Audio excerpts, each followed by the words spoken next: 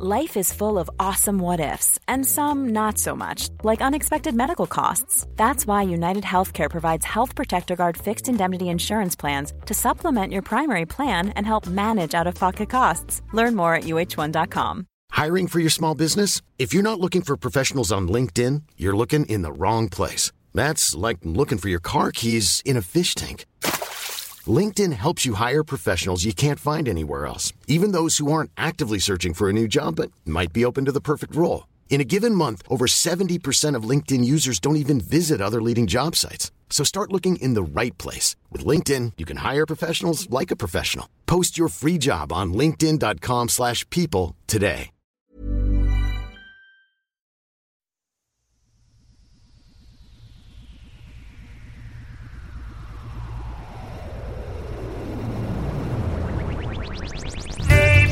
Smells best in the evening. It's not worth believing what you heard. Soil and green, really, just a Triscuit, not a people biscuit. Take my word. It's been said you can't handle the truth, but that ain't so. How do I know I was there too?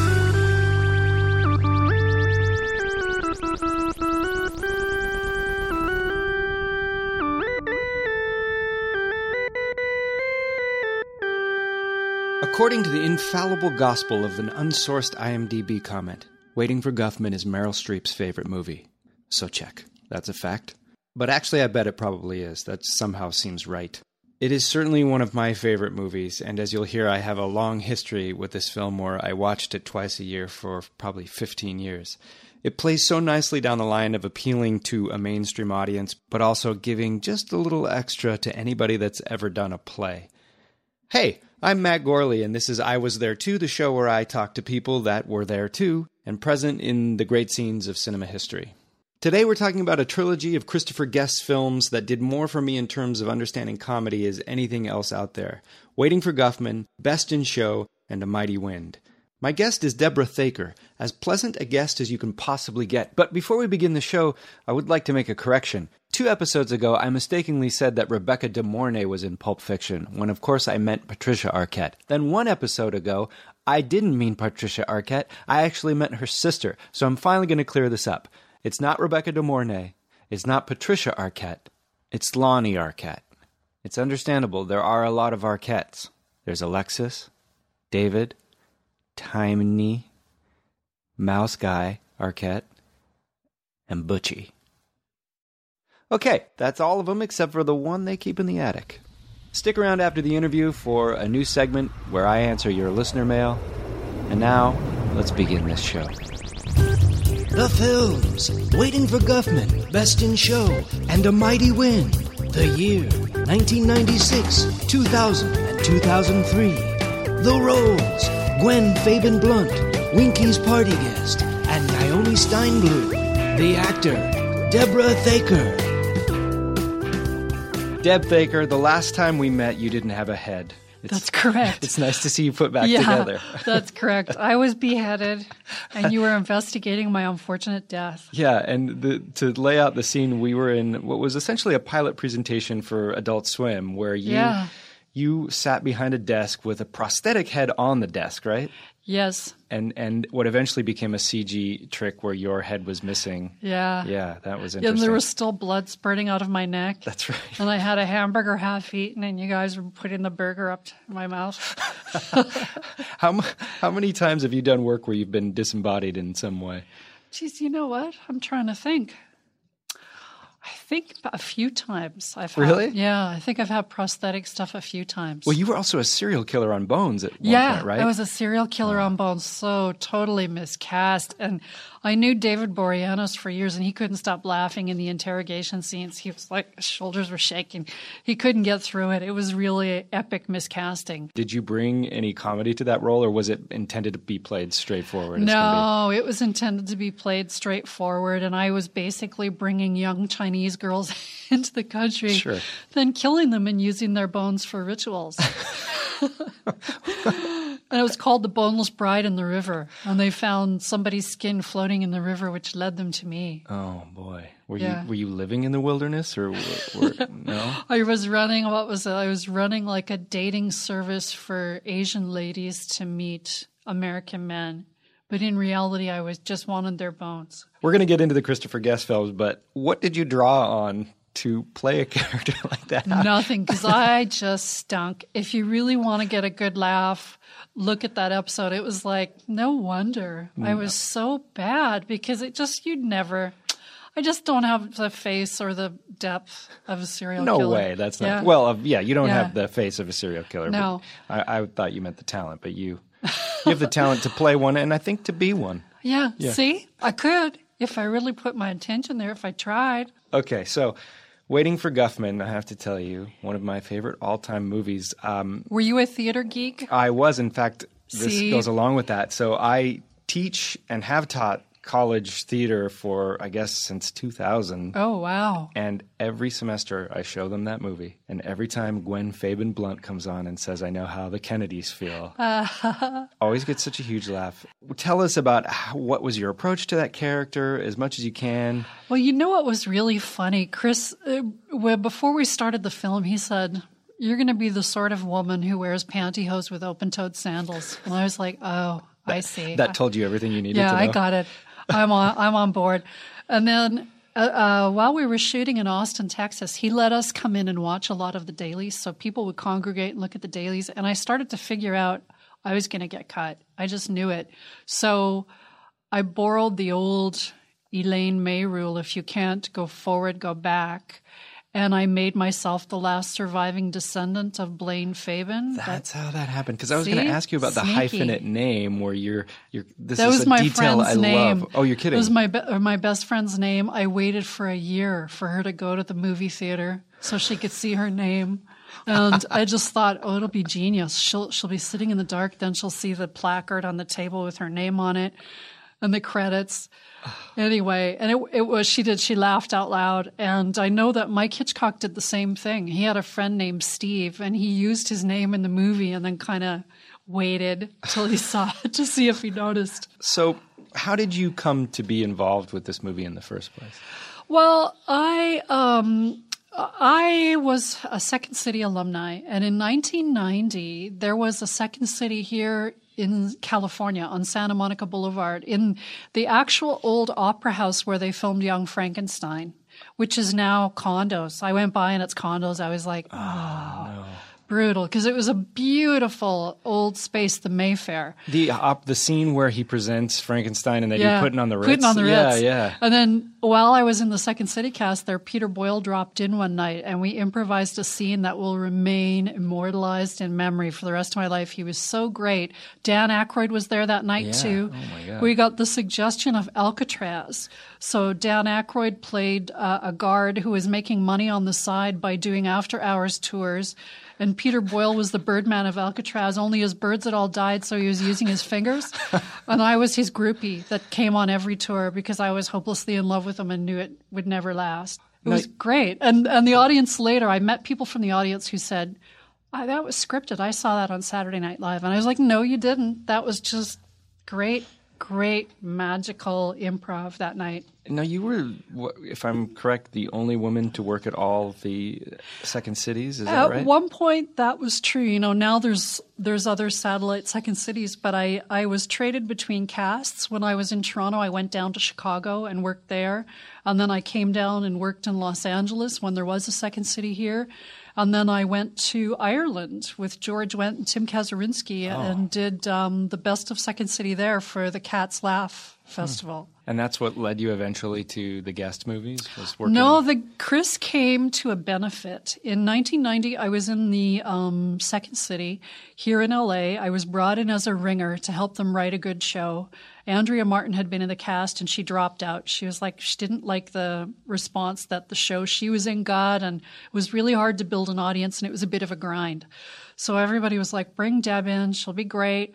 So I came in to write that show, and the funny thing was we were spending long days at the theater. Like we'd spend all day at the theater writing, coming up with stuff. Then we'd do the show at night. Then we'd do an improv set after it. And we had a benefit scheduled before the actual opening of the show I helped write, which was called Lord of the Medflies. We had a benefit. for malathion spraying.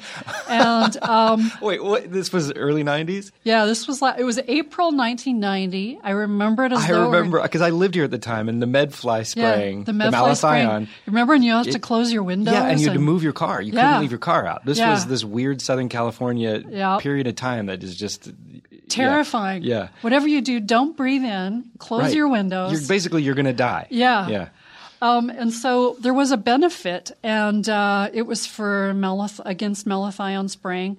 And I told people, but to back that up a little bit, that whole day I was hanging around the theater, and we didn't go home. I was staying at Ryan Stiles' house at that time, and we didn't go home. And I said, you know what? Let's rent some videos up the street. Let's have a Christopher Guestival. And he was like, great idea. So we rented Spinal Tap and Sticky Fingers, watched them all day. Then that night was the benefit, and I knew something was up because everybody was doing a completely different show. Everybody was either show dogging or super nervous or looking out at the audience a lot, and I thought, I don't want to know what's going on or who's out there. Something's up. And at the end, I went out to take suggestions, and the lights came up, and I saw Steve Martin, Billy Crystal, Danny DeVito, everybody. Shit. And there was someone just kind of staring at me like this, and I went, oh, that's Christopher Guest. And I thought, oh, no, you just think that because you've been watching him all day. And then the next day, I got a message to come and read for a show called Jody Hartman, which was about Mary Hartman's daughter growing up. That's where I recognized it, yeah. Yeah. And it was written by Chris Guest, and it was Mary Kay Place was going to direct it. And I thought Ryan did it as a gag. I was convinced that he did it, and he was totally like pranking me, so I didn't show up. That is a unique project. Yeah. But it actually was Christopher Guest and Norman Lear. And then they called me in for another meeting, and I went in and met them, and I don't really know what became of that project. I knew that I wasn't going to be available for it because I had a limited visa and couldn't, but that's how I met him. And you didn't burn a bridge by not showing up the first time at all? I think they believed me when I said, why? I thought it was a joke. Oh, that's kind of brilliant, though, because they would believe you and think that was funny. Yeah, like, and who would blow remember you. Norman Lear and Christopher Guest off? Only me. But I also didn't drive. And so when I got there on the next time they set up the meeting, I had, like, socks and runners on because I had walked, like, 5 miles or something, got off the bus at the wrong place and ended up... Anyway, and so I missed seeing Chris in the room, and he was coming out, and he said, oh, gee, I thought you were really great. We're going to work together because I just think you're great. So every once in a while, I'd get a call, like I'd be back in Toronto in the middle of winter, and I'd get a call I got a call for a show, Morton and Hayes, that he did with Kevin Pollak. It was like a 1940s black and white, those two reelers with about a comedy team, and Kevin Pollak was one of the team. And the part that they wanted me for, I was unavailable, and they ended up casting Jennifer Jason Leigh. And I think that show didn't get a pickup. I think it may have run for one season or possibly just the pilot. It was pretty brilliant. So then I was in LA, and I got a weird phone call. I got my green card because in Canada, I starred in a series called Maniac Mansion. That's the Lucas produced film, right? George Lucas helped me get my green card. Okay, no, there's another question for later he wrote in the me a interview. great letter. Let me write that down. All right. Keep going. So I got nominated for a Cable Emmy as Best Actress. Right. I lost out to Wendy Malick. Oh. But I was able to get my green card, and I asked George Lucas if he'd help me out, and he said, yeah, absolutely. And he wrote me the most incredible letter. So as I'm sitting at the Federal Building, I see a ballerina from the National Ballet walking out dejected. She was like, you're not going to get it. It just, I'm not going to, it's just not going to happen. I was meeting all these athletes and everybody I knew from Canada going, yeah, good luck with that. It's probably not going to happen. And so I reconciled myself to the fact, no, I'm not going to get this. And I walked into this guy's office and I started laughing because around the top of his bookshelves, he had in the original boxes, Han Solo, Princess Leia, every Star Wars action figure ever made. Man, Lucas wields a powerful... Does he ever? And I waited as the guy was opening my file. I was waiting for him to get to that letter. And then when he did, I thought he was having an epileptic seizure. And I got my green card, like, I got approved that day. Never underestimate nerd power. Right? It's what's ruling Hollywood these days. It's everywhere. Yeah. The old adage that the Jews run the media is no longer true. It's the nerds now. It is. Okay, so then you're living officially in the States. Yeah. And working intermittently with Guest? No, at this point, I was applying on the day that I applied to work at Starbucks because I just couldn't get arrested. I'd just come from a Starbucks interview, and they were like, I'm sorry, you just don't have what it takes to be a barista. Do you have a letter from Lucas? We could maybe get you a job. Yeah, maybe. And then I got a phone call to meet Chris Guest and Eugene Levy in his office, and I had just starred on Eugene's series that he created with George Lucas, Maniac Mansion, for 3 or 4 years. And they never asked me really anything. They just talked to me. I never read anything. But he knew they were both familiar with my work. So it was such a pleasant, fun. And then going to Austin, we shot in Austin, Texas. Was fantastic. It was so much fun. So that first conversation with Guest was pleasant and fun because, in total honesty, from what I hear, is that he can be a little cranky and a little stern or stoic sometimes. You know what it is? He's English, and they're very reserved. Because isn't he titled as well? Yeah. He's Lord Hayden Guest. He's very reserved and quiet. But the first time I made him laugh like a little girl, I knew I was in, and he's got a great sense of humor, and he's a fan of talent. He's started so many, he's like the Godfather. He's started so many people's careers in comedy. And if he sees something he likes, he'll be the first person to recommend you but yeah, he was a bit intimidating at first. I didn't know what to think. But as I got to know him, I call him Pappy. Why? Because he's the big daddy. And, he's such a he makes me laugh all the time. And everybody, I could tell, I just did a commercial with him. We're doing a campaign for PetSmart. My friend Maria is in one of those. Oh, Maria Blasucci. Yes, that's right. She's terrific. Yeah, I knew her dad. Her dad was a writer on SCTV. That's right, yeah. And just to bring it full circle, because a good improviser always reincorporates, her mother, Beth Blasucci, produced that benefit for malathion. That world is too small. That's crazy. It is. It's almost incestuous because there's just, especially with the Canadian angle of it, because it's such a small, show business in Canada is so small. Everybody's interrelated. We all know each other or are related in some way. Yeah, same with England, too. It seems like there's a small pool of very talented people that get a lot of the work. And when I was coming up in Canada, the time I came up, the touring company at Second City was the Kids in the Hall. And then Colin Mockery and Ryan Stiles were around. And you worked pretty extensively with the Kids in the Hall, right? Yeah, I did. I did a lot of their shows in the Rivoli. And when Mark McKinney and Bruce McCullough were hired by Saturday Night Live as writers, I did their parts for a year and I never got any laughs. Well, I can't believe that. Yeah, because Bruce McCullough had a character, the cabbage head guy. Yeah. Yeah. That guy, I did that guy in the audience would just look at me like, what are you doing? What's going on? But that's got to be tough. It's one thing to take a role, but to take an actual character that has that established voice and that sort of thing. Man, my hat's off to you. Yeah, my only claim to fame through Second City was that I was supposed to be I could pick up people's stuff really quickly. And so I was understudying. I stepped into Andrea Martin's parts in Second City in LA in 1990 and just tanked. Because do you remember from SCTV Pleurini Scleroso? Yeah. Okay, so all I heard was the women in the front row going, is she supposed to be? What's wrong with her? And then she did Cher in the turn back time with that dental floss thing that goes right up like a G-string. And she's 90 pounds, 5 feet tall. I'm 5'10". So I had wide-wheeled corduroy pants and a turtleneck. And I was trying to do Cher with Chris Barnes. And so you did the more 60s, 70s Yeah, Cher? I don't know. I think people didn't know what it was. And then it was called Sony and Cher's. And Cher gets into it becomes a martial arts thing with the Japanese head of Sony. I misjudged my kick and totally leveled him. He collapsed face first on the stage, the guy that I was in the scene with, and there was no curtains to close.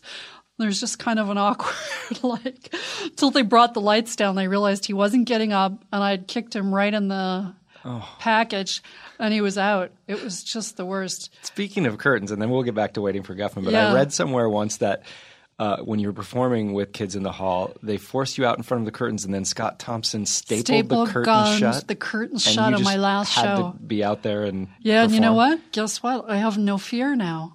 I bet, yeah. Because it was a huge audience. We were in Sault Ste. Marie. We were touring. There must have been 500 people. And I hated being on stage alone. I just didn't want to have to ever do that. Sure. And they just decided they would take care of that. And they did. You know what? Eventually it became funny. Like, it went from being a rabbit in the high beams to the audience really feeling empathy for me and then just laughing. And how long would you say you were out there? In eternity, and yet it must have been quite a while. It felt like forever. I would say a good 5 or 10 minutes just by myself with nothing, and then I tried to get off stage and I couldn't. And Gary Jones was the other guy who stapled the curtains. He's on Stargate SG-1 now. But they completely hung me out to dry. And what was terrifying, was the actor's nightmare personified. And then you just go, okay, now what? You have no choice. Yeah. Sink or swim. Eventually, I swam. And then it was a case of, after that, I had no fear. I could do anything on stage and never be afraid because the worst had already happened. I had died in front of 500 people. All right, so we're going to take a quick break, and then we'll come back and talk about Waiting for Guffman. Okay. All right, it's Deb Theaker. What was the process like on Waiting for Guffman? I know so much of it was improvised, but some of it was outlined, and like you said, you got to kind of control your fate by... Well, because I was watching the dailies, and I was watching Chris watching the dailies going, I think that's going to go. I better make myself in some way essential, because I found out later Harry Shearer was the barber in the town, and he was completely cut. I had no idea. And Joe Flaherty was a guy who came in and got a haircut, and they had all this, and you would think, oh, well, that's never going to get cut, but it's a merciless process. No one's safe, huh? Nobody's safe. Yeah, because Bob Odenkirk and David Cross are Bob in it. Odenkirk barely. Yeah. And they're fantastic. It's just the scene has to get served, and things evolve as they're doing it. And he shoots, 65 hours of film and cuts it down to an hour and a half. So you go through the 5 stages of, anger, grief, denial. It's like Christopher Guest and Terrence Malick films are famous for having huge threads with known actors that can completely disappear. Yeah. Wow. So, so was there much that you shot story-wise that didn't make the final cut? I remember that I was, the problem with recalling all that stuff is I can't remember what stuff happened and what stuff we thought happened because so much was going on. I do remember that there was one sort of storyline that I had been running for Miss Fabian year after year after year and winning, and they finally had to tell me I couldn't be in the competition anymore. And I had a rival gift shop across the street. The gift shop that Corky has at the end of the movie that's supposed to be in New York was originally in Blaine. Oh. And they changed. The ending that I really liked and that I thought was hilarious that I have on tape somewhere at home was when he ended up with Mike Hitchcock, who was the town pharmacist. I read about that. Yeah. And they're living in a loft in New York.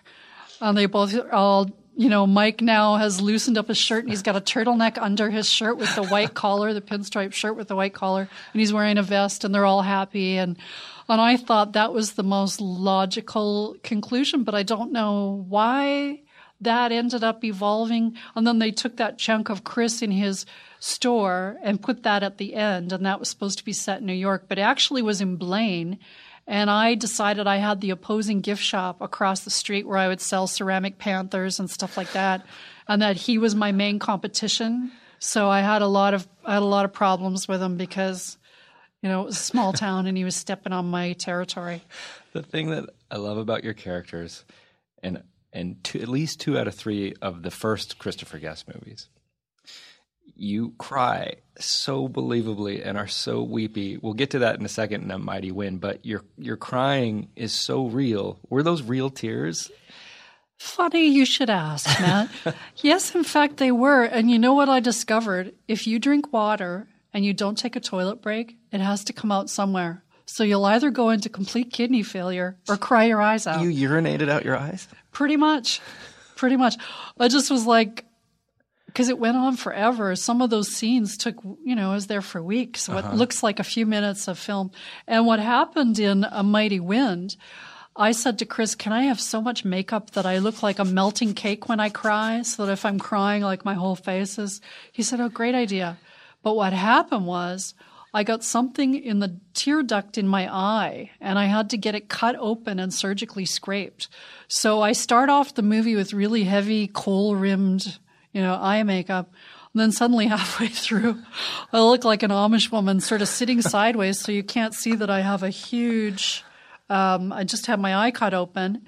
And when I went to the ophthalmologist, she was like, yeah, I get a lot of people from Cats, a lot of the dancers from Cats, because of the heat, the makeup will go into the tear duct. Oh. And I was like, what? So this is like, don't try that at home. Don't cry wearing a lot of eye makeup for prolonged periods. How much control do you have over, like you say, like the makeup? I noticed your outfits too in A Mighty Wind.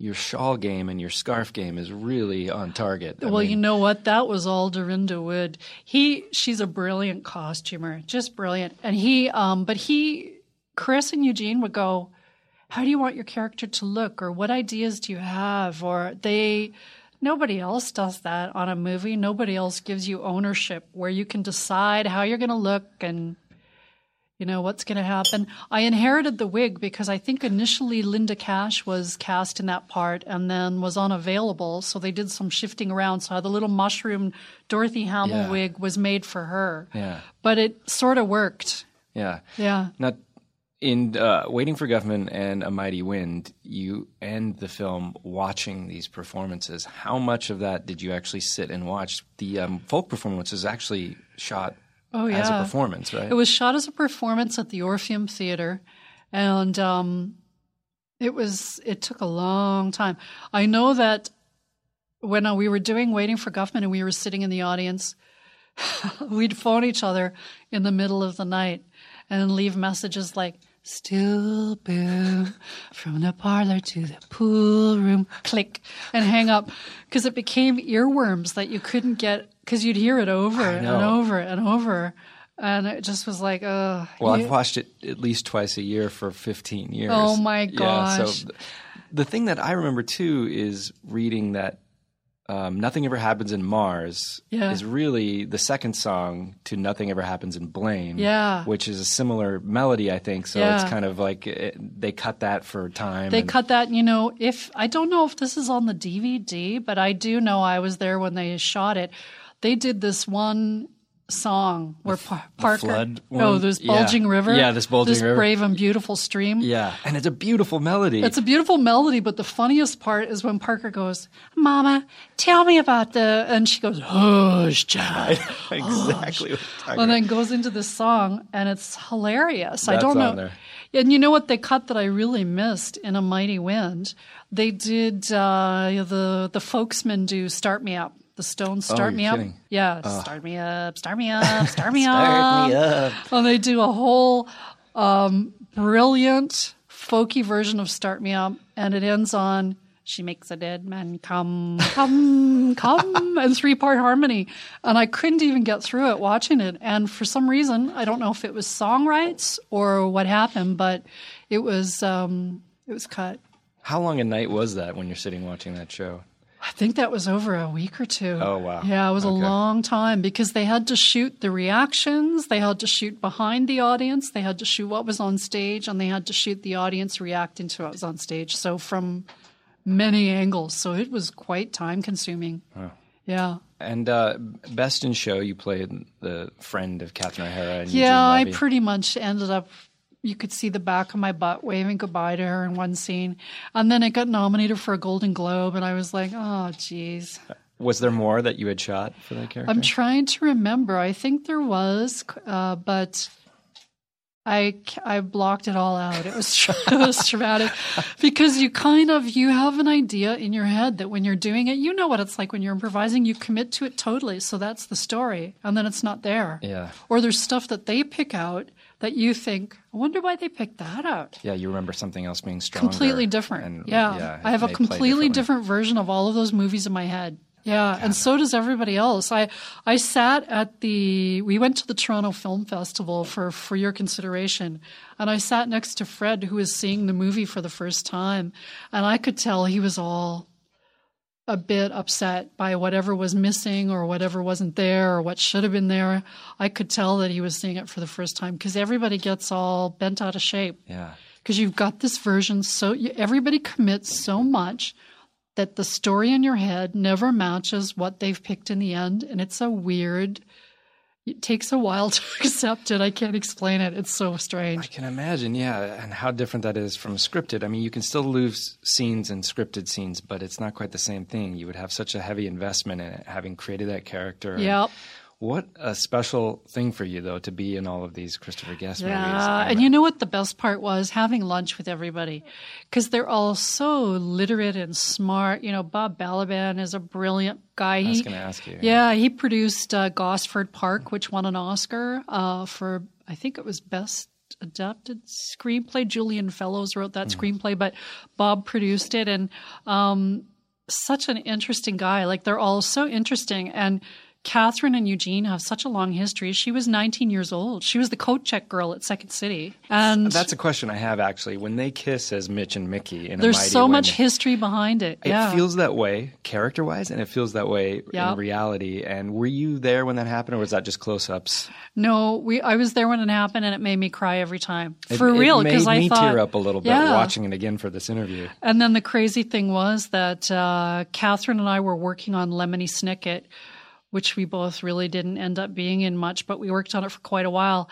And she got the word that she was going to be performing on the Oscars because that song was written by Michael McKean and his wife Annette O'Toole. That's right, yeah. And they got an Oscar nomination. So suddenly Catherine and Eugene were going to be performing live on the Oscars. So she had her auto harp, and every second she was like practicing.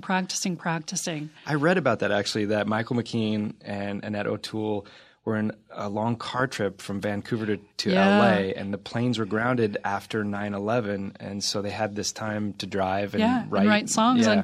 And Annette has a beautiful singing voice and plays the mandolin, and they perform together. And I saw them at the House of Blues, and they were fantastic. If you ever get a chance or you hear they're performing, their voices are so lovely together. And she was doing, what was that Superman series? Smallville, yeah. So she was doing Smallville. So she had an apartment up there, and they would go back and forth. That's right. And she was in one of the original Supermans too, as Lana Lang. Yeah, she has a long history with that. Yeah.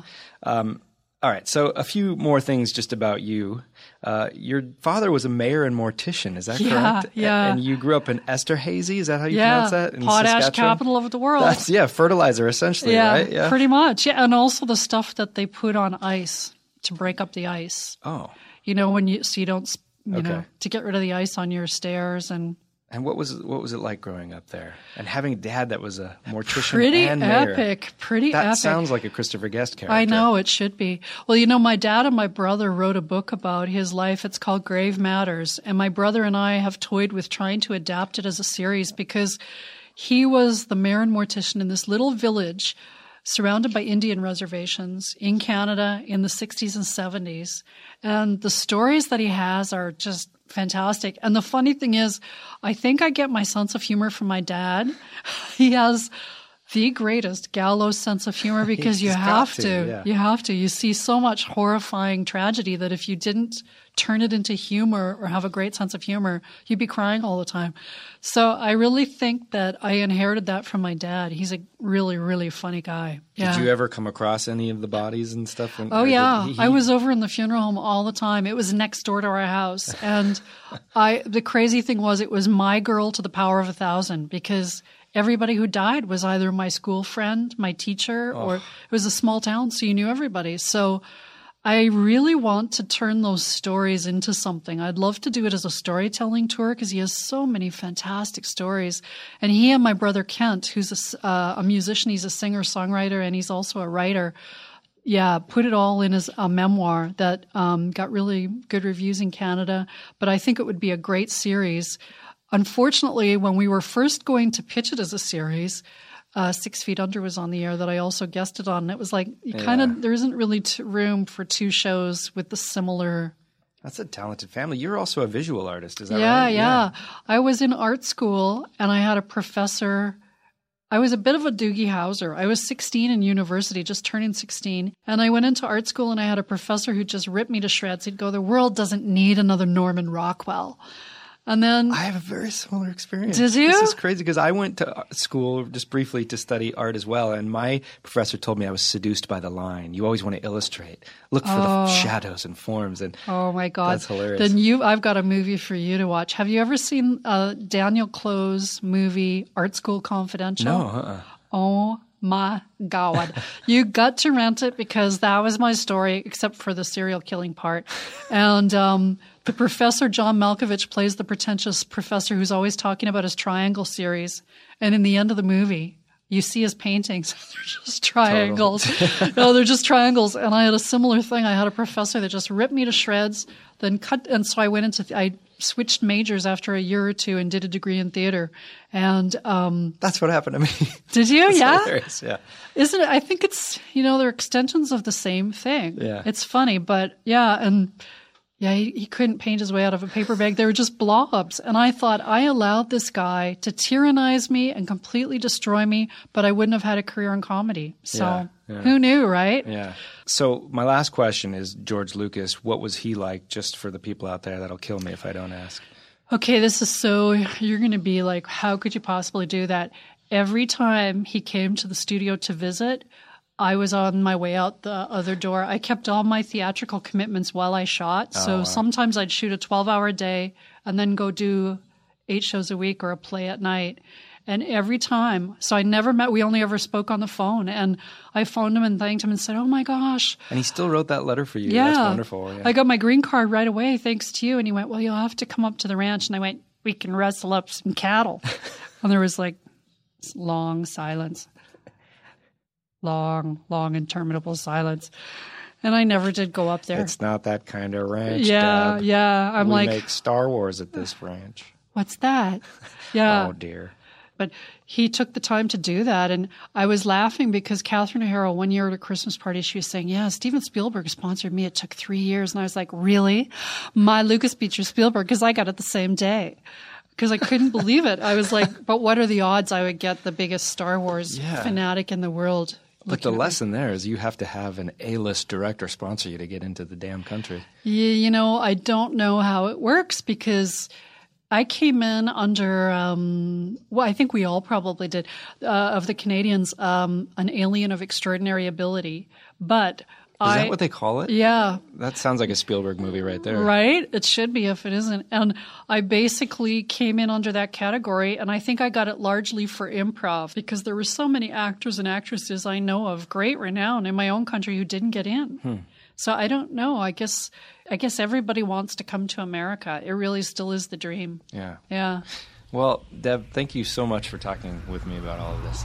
Thanks for having me, Matt. Work. Right back at ya. Thank you. Well, my thanks to Deb Theaker, who was just wonderful, and Chuck Fonville, our friend that put us in touch. Thank you, Chuck.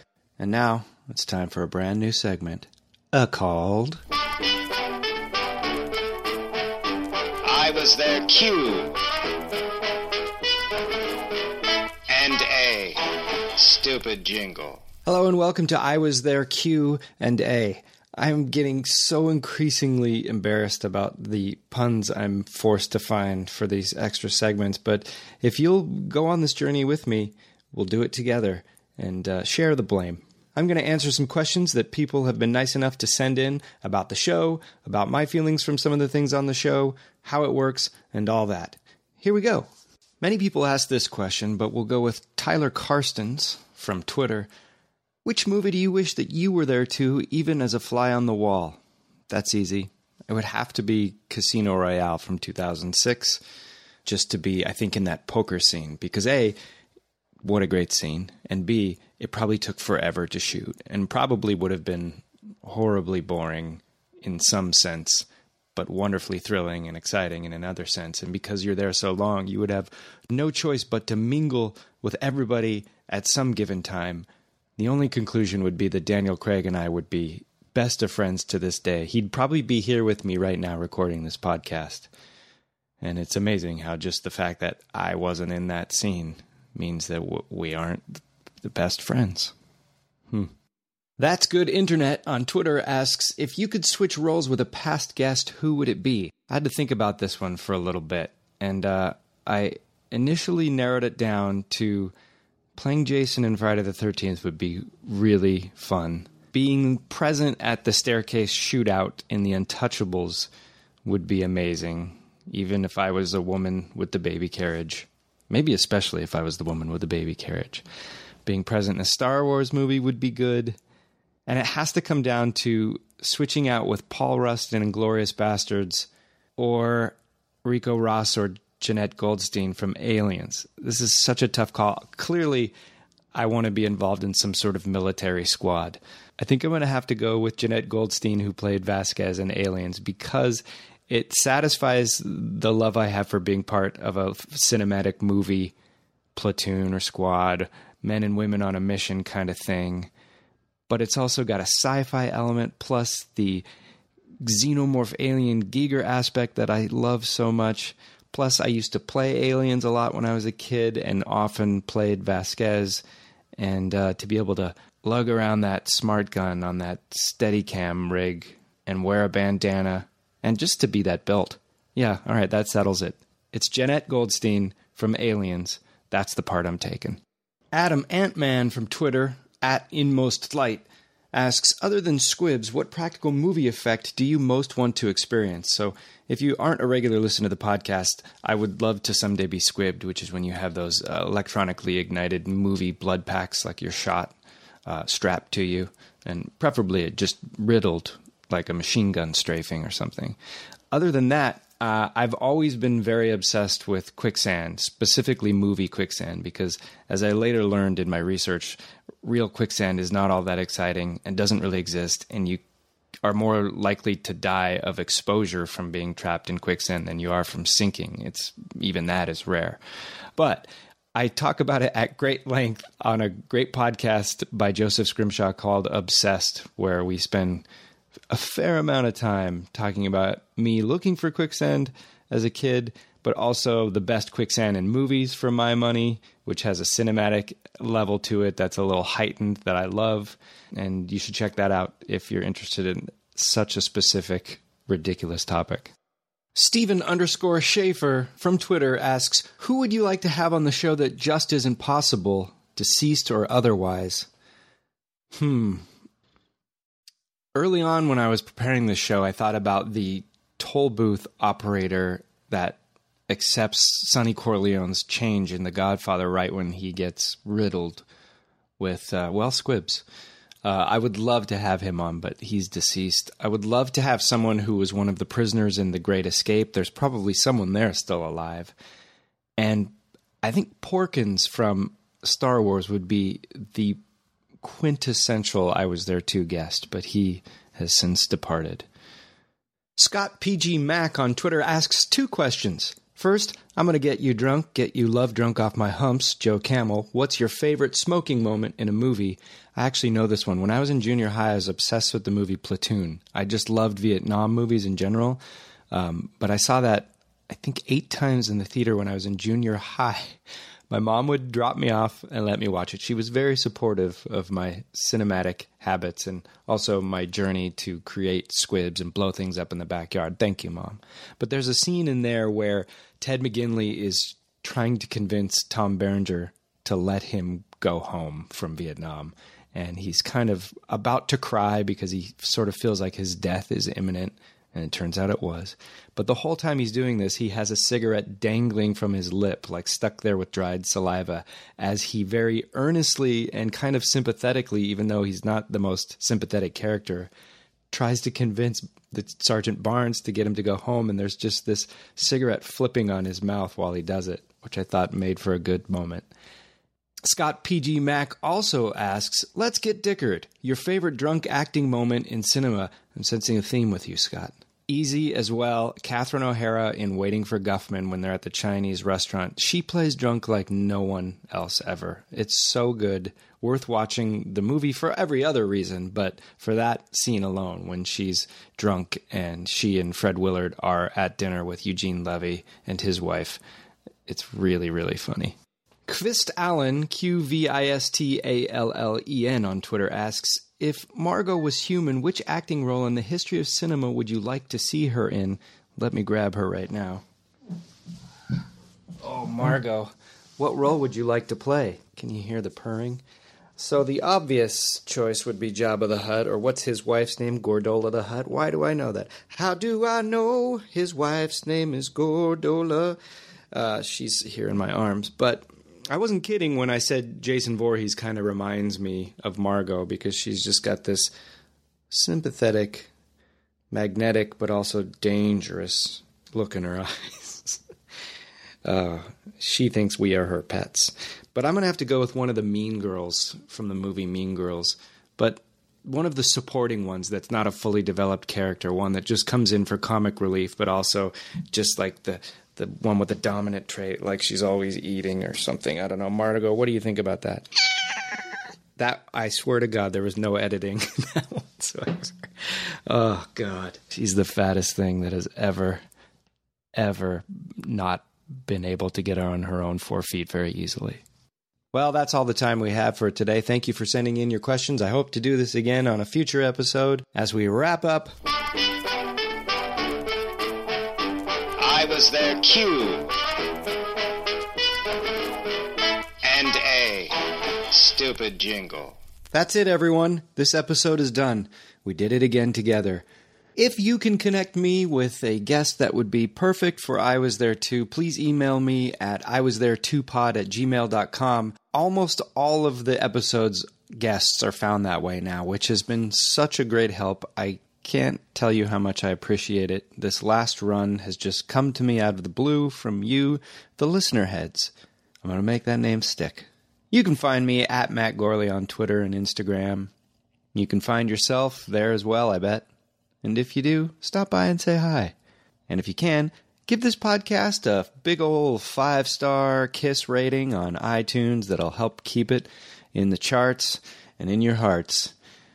This is Matt Gorley, signing off and talking longer than I should have. Pop. Pop? Pop. Pop. Pop. Pop. Pop. Pop. Pop.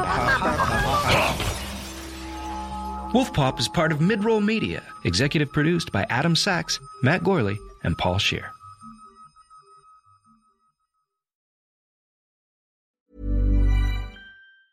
Planning for your next trip?